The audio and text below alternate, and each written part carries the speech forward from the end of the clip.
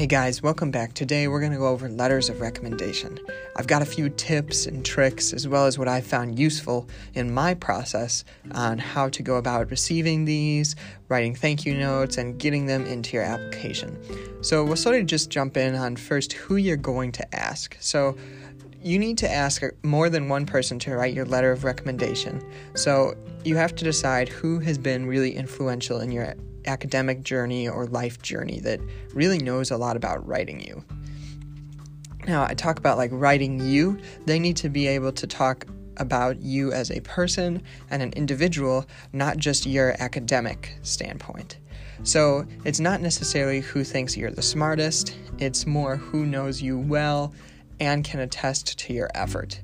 Med schools are looking for letters of recommendation that are basically positive and overall show your work ethic. They don't really look at letters of recommendation that just say, oh, this person is smart, they were useful in class.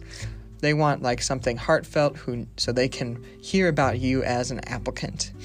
So when selecting your application people to write your letters, you sort of have to think, well, who's going to make the strongest writer? And it's not necessarily about who's the smartest recommendation letter writer. It's more about who's going to write the best quality about you. And so if you have somebody who's really strong at writing, it may be in your best interest to choose them, even if they may not be in the science field, as one of your people to write a recommendation letter. Now, not to say that you can choose some people who are in the science field, because that is a requirement, but just make sure you know who's going to write a really strong letter. Think about your writer and the characteristics of them, if you've seen any grading that they've done, or just talk to them about their writing skill and make sure that they're up to the task.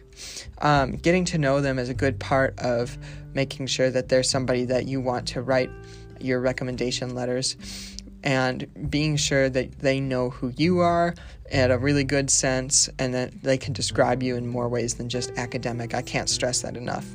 So in terms of who you're going to pick, you're going to pick multiple people, not necessarily who you think is the smartest person, but maybe more the people who write the best.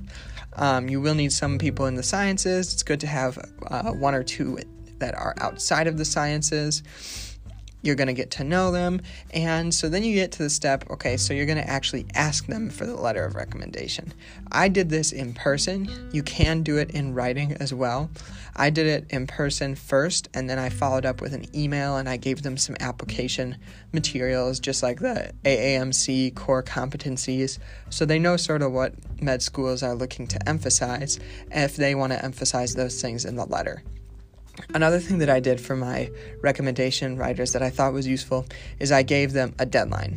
And it was not like a 2-week deadline or a 3-week deadline. It was a 3-month deadline. So they had plenty of time. And I checked up on them a couple times during the process to make sure that they did. Now, during this process, you're not allowed to see the recommendation letters if you waive your rights to view them, which basically everybody does. So instead, you have to collect the recommendation letters in the application itself online, or you can use a third-party collection service such as Interfolio, which is what I did.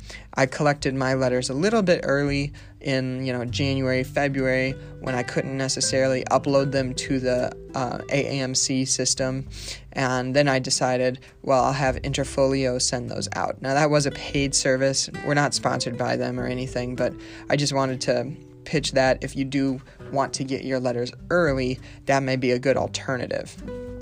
So after you've asked them in person or in writing, you've provided them some materials, they will write your letter. You've checked up on them, they've got the letter, they gave it to Interfolio or the AAMC or the committee letter, which, by the way, if your school does offer a committee letter, you should be using the committee letter, or else they're going to wonder why you are not using the committee letter. So definitely use that if they offer it. Then you're at the point where it's uploaded, you're waiting, you need to write thank you notes. So always make sure to be timely with your thank you notes. This is something I could have done a bit better with. I was a couple weeks behind, but it's better late than never, I guess. So what I did is I wrote hand thank you notes I do recommend that over like an email. I think they're a little more personal, and letter writers really do enjoy like having that.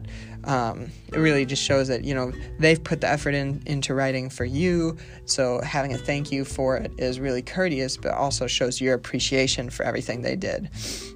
So if you're able to give the letter to them in person and thank them, or put it in the mail to thank them, writing it by hand, these are all good things you don't necessarily have to do, but things that I did that I think are definitely worth doing just out of courtesy for the letter writers. So in terms of how many letter writers you have, every school is different in how many letters they want. Some of them just want the committee letter. Some want all of the letters that you have to make the committee letter.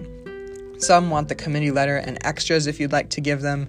And I always thought, it's better to have too many than too few total rec letters, so then you can decide which schools you're going to send which rec letters to. So if you know the personality of one school a bit better, you could say, I want to send this specific rec letter along with my committee letter.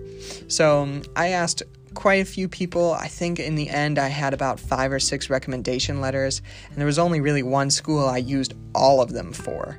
So definitely worth having a collection that you can sort of handpick from on what you think is going to be best. In addition, I just wanted to talk about the 3 earlies that I think are really important.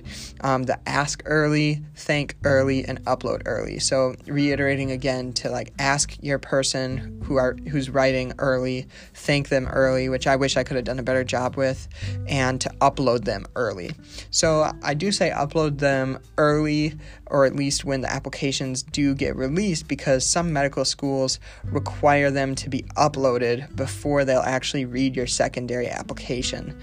So what that means is they may send you a primary application, and you may submit the primary application, but they will send you a secondary and wait to read your secondary even if you complete it until you have your letters of recommendation in.